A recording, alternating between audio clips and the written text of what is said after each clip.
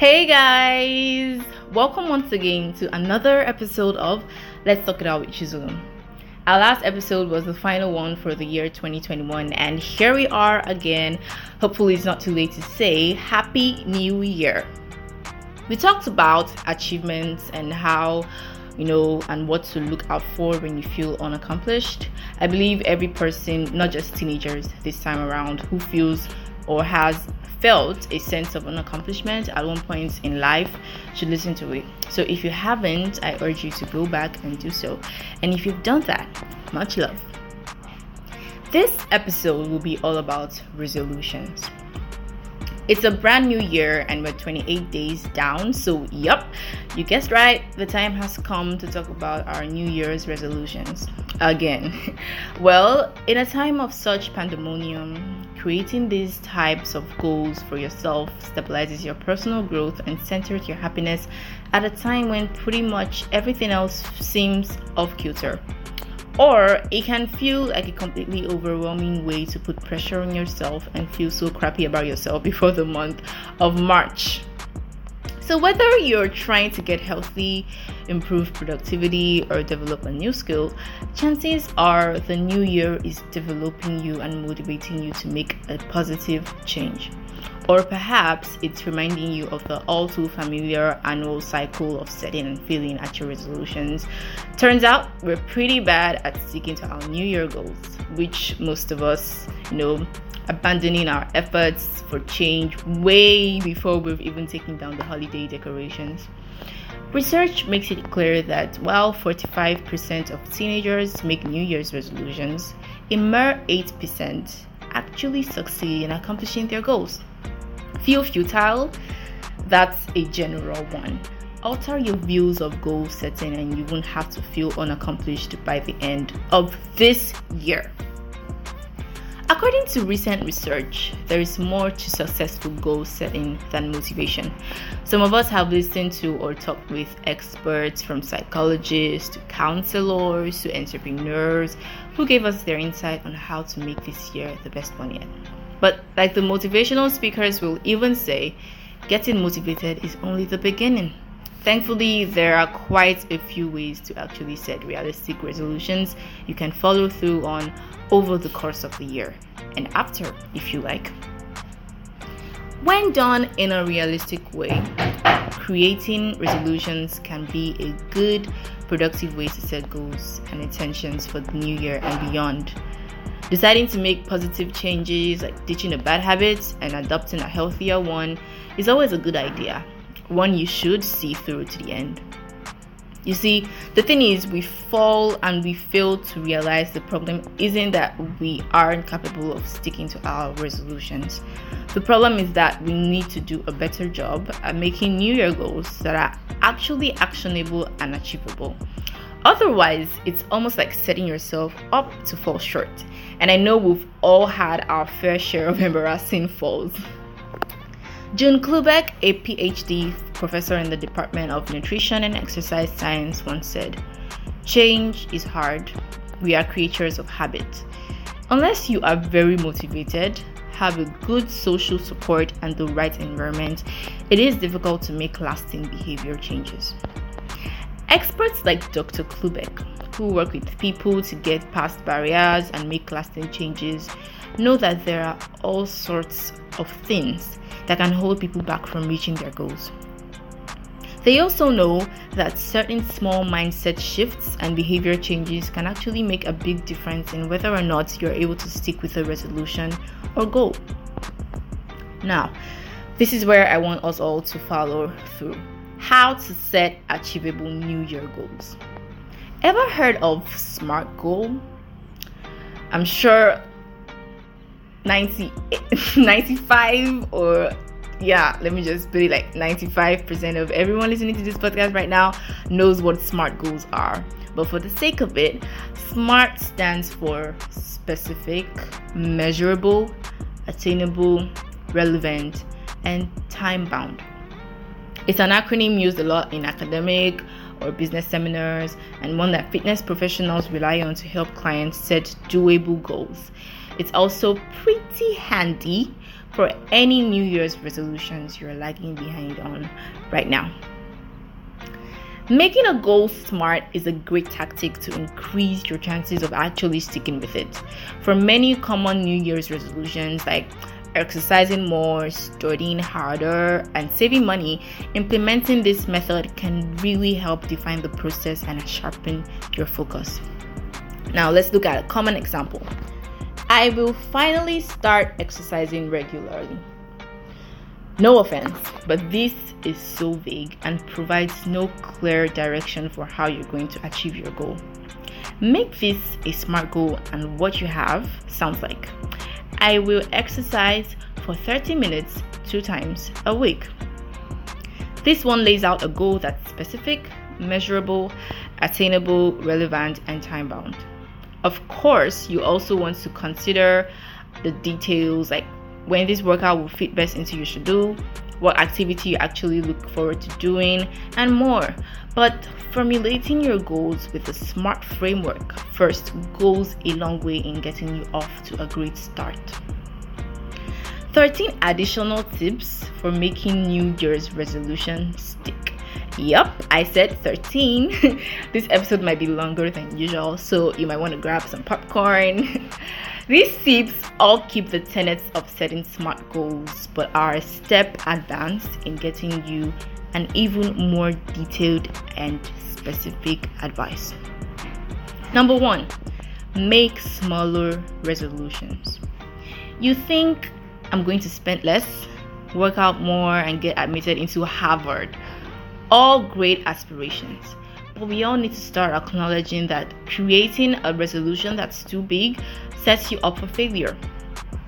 The first key to success is zeroing in on one goal, not 3. Then do a quick reality check.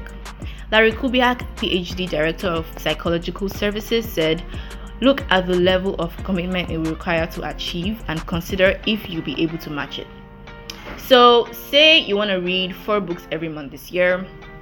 Great goal, right? But are you really going to be able to read a book every week if your ever busy schedule currently makes it hard to fit in one a month? Unlikely, and that's totes fine. But committing to reading 2 books a month instead of 4 could be a good place to start. Number 2, seriously get specific with your goals. We mentioned this tactic above, but it's definitely worth emphasizing on. Save money is a good goal, but how and how much? Without some definable parameters, your best intentions can get lost in the shuffle. The more detailed you can be, like say, I'm going to save 500 naira a week by eating out that one snack you love to get on your way to school or work, the easier it is to focus on what you have to do to succeed. Setting small specific goals also help you and keeps you encouraged along the way. Each time you meet one, you have a reason to celebrate your progress. Number 3, write down your goals. Elizabeth Ward, PhD psychologist, said, people who write down their goals feel a greater sense of accountability and have a much higher chance of accomplishing them. Post your goals on your fridge, write them with a marker on the bathroom mirror, on your sticky notes, or better still, write them down in a journal. Journaling can also help you reflect on your progress. Dr. Kubiak says, honest reflection can help you see how you may be sabotaging yourself or to recognize patterns of behavior. Number 4, enlist some help from technology. A lot of mental health apps out there can help guide your goal setting and forming new habits. For example, as an article I read had previously reported, there's an app called Mindshift, which teaches you therapy skills to tackle negative thought patterns and also has tools for setting goals and forming habits. There are lots of other goal setting apps to check out on Play Store or Apple's iOS store. There are even journaling apps out there that you can use instead of a physical paper journal if that works better for you. If your goal is related to improving mental health or starting a medication or self-care routine, there's probably a specific app for that too. Number 5, make your resolutions public. You might be more likely to achieve your resolutions if you make them public. Sharing our goals holds us accountable, so it's harder to back out. Obviously, it's okay to change your mind after making a resolution public and realizing it's not suitable, or it's making you unhappy or more stressed in a way that really doesn't feel worth it or productive. But if you're really hoping to change habits in the long term, going public might be a good idea. While sharing with your journal and bathroom mirror help too, they don't count as other people. Tell your best friend about your New Year's resolution and check in with them regularly to chat about it and make sure you're on track. Better yet, get them on board so you're both working toward the same goal. There was this time last year I made this New Year resolutions and this goal setting and everything. I wrote them down and I shared them with my best friend. So as time went on, he kept on asking, so what's up with this, what's up with that, like how far have you gone with this and how far have you gone with that? And I tell him, everything's going pretty well, everything's going pretty good.